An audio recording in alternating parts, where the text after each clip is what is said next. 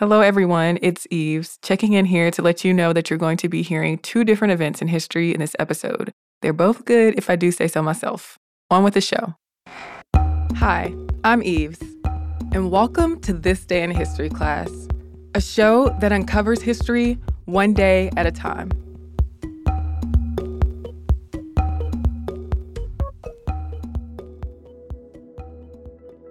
The day was February 2nd, 1709. After 4 years and 4 months of being stranded on an island called Masa Tierra, now known as Robinson Crusoe Island, privateer Alexander Selkirk was rescued. His rescuer was Captain Woodes Rogers, who came along on a ship called the Duke. The Alexander that Rogers picked up wasn't much like the Alexander that was left on the island years before.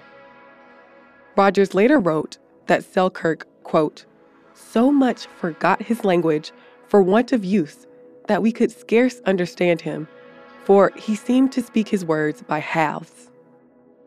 And that kind of transformation is to be expected when someone spends years adjusting to life alone on an island full of rats and feral cats. But Selkirk's story of being a castaway on an island in the South Pacific is a fantastic tale. So much so that it may have inspired Daniel Defoe's book, Robinson Crusoe. Alexander Selkirk was an adventurous seafarer with a bit of a troubled past. He was born in 1676 in Lower Largo, Scotland. Even though his father wanted him to be a shoemaker, Alexander had other dreams.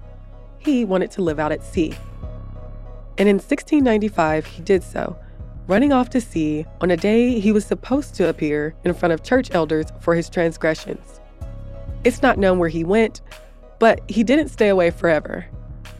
In 1701, he beat his brother for laughing at him when he accidentally drank salt water. In the scuffle that followed, he also assaulted his father, his other brother, and maybe even his father's wife. He did go on to appear before the church elders, but apparently he'd had enough of the town. In 1703, he left on a privateering expedition to South America with buccaneer William Dampier. Touting his math and geography skills, he got a job as a navigator aboard the Cinque Ports, and they set sail in September. But about a year after they left, conditions aboard the ship were miserable.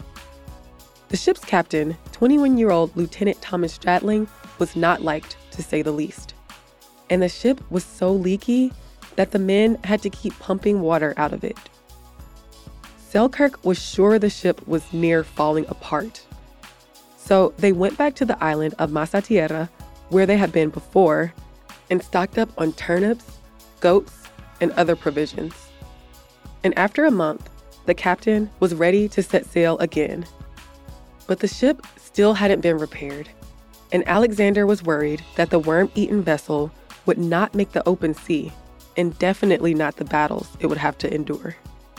When Stradling made it clear that he was intent on setting off, Selkirk basically threw a tantrum, albeit a valid one. Alexander was left on the island with his bedding, a musket, a pistol, gunpowder, a hatchet, a knife, his navigation tools, a pot for boiling food, 2 pounds of tobacco, some cheese and jam, a flask of rum, his Bible, the Book of Common Prayer, and the 17 Spanish dollars he was entitled to. Alexander realized his mistake quickly and asked to be let back on the ship. But Stradling had a point to prove, and he left Alexander ashore. Selkirk thought it would just be a few days before someone would happen by the island and save him. But that was not the case. At first, Selkirk had a rough time. He had plenty food, like goat meat, fruit, and lobsters. But he was depressed with no one to talk to. And the island's rats were a nuisance. But after over a year on the island, he seemed to have become accustomed to life there. He domesticated the cats. He learned to hunt goats. He figured out how to make clothes out of goat skins. He built 2 huts. And he read the Bible. A lot. So when the ship, the Duke, sailed up to the shore on February 2nd, 1790, Alexander was used to a whole new way of life. And as it turned out, William Dampier was on board, bearing the news that yes, the Cinque Ports had sank soon after Alexander was abandoned. Selkirk sailed around with Rogers for 2 years, then went back to London, where he became a local celebrity through telling accounts of his castaway experience. But the fun didn't last long. He couldn't really adjust to life in London again. He went back out to sea in 1720, but he died not long after of yellow fever aboard a naval warship. I'm Eve Jeffcoat, and hopefully you know a little more about history today than you did yesterday. If you'd like to learn more about Alexander Selkirk, listen to the episode of Stuff You Missed in History class called Alexander Selkirk, Who Was the Real Robinson Crusoe? Hey, you guys, if you can't tell, I am still hoarse from that same cold. I wish I could predict when I won't be hoarse anymore, but hopefully it will be soon. And thank you so much again for listening. You can subscribe to This Day in History class on Apple Podcasts, the iHeartRadio app, or wherever you get your podcasts. We'll see you tomorrow.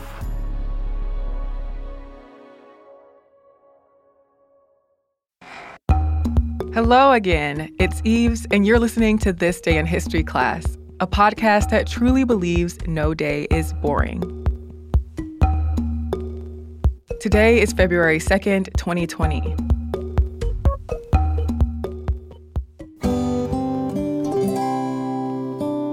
The day was February 2nd, 1922. Ulysses, a novel by Irish writer James Joyce, was first published in its entirety. The book is regarded as one of the most important works in modernist literature, and it has a reputation for being long and difficult to read. People in Ireland and Britain and other places often pronounce it Ulysses, but I'm going to pronounce it Ulysses throughout the rest of the episode because I have an unrefined American accent. Throughout the early 20th century, Joyce wrote and published prose, poetry, and a play. Some of his most notable pre-Ulysses work includes Dubliners, a short story collection about middle-class life around Dublin, and A Portrait of the Artist as a Young Man, Joyce's first novel. By the time this novel was published, Joyce had already began working on Ulysses. Poet Ezra Pound sent Margaret Anderson and Jane Heap, editors at the Greenwich Village-based literary magazine The Little Review, parts of Ulysses. They agreed to print the work serially and started doing so in 1918. But in 1920, the editors were arrested for publishing obscenity, largely due to Ulysses, but also because of the magazine's tone in general. The two were convicted in 1921, and they agreed to stop publishing Ulysses. But just a couple of months after their conviction, Sylvia Beach, an American who had an English-language bookstore in Paris called Shakespeare and Company, offered to publish the novel. Joyce set to work on writing the rest of the book. He finished writing in October of 1921, though revisions continued throughout the rest of the year. On February 2nd, 1922, the first edition of 1,000 copies went on sale. The book was paper-bound, with a blue cover with white lettering. 750 copies were normal issue. 150 numbered copies were printed on a larger format handmade paper, and 100 were signed by Joyce. Each of its 18 chapters are named after an episode of Homer's epic Odyssey. Most of the novel follows Leopold Bloom, the main character, around Dublin over the course of one day. Leopold is written as a modern counterpart to Odysseus, while the other two central characters, Stephen Dedalus and Molly Bloom, align with the mythological Telemachus and Penelope. The book is known for its use of the stream of consciousness technique, its experimentation with language and form, its literary allusions, its robust characterizations, and its humor. The book was immediately successful. Gertrude Stein, Ernest Hemingway, and W.B. Yeats were some of the book's notable early purchasers. Within 18 weeks, the first edition had sold out. Beach published another edition each year until 1935. In the U.S., the book was banned because it was considered pornographic, but the ban was lifted in 1935, and Random House became the U.S. publisher of Ulysses. While Joyce had made a little money from the serialization of Ulysses, the publication of the book was much more lucrative. He settled into a middle-class lifestyle and began work on the text that was eventually called Finnegan's Wake. Over the years, Ulysses has been subject to plenty of analysis by its fans, critics, and scholars alike. The value of Joyce's impact on modern and postmodern fiction has been debated, and Ulysses has been considered too complex and inaccessible. But the book is recognized as a pivotal text in literary history. I'm Eve Jeffcoat, and hopefully you know a little more about history today than you did yesterday.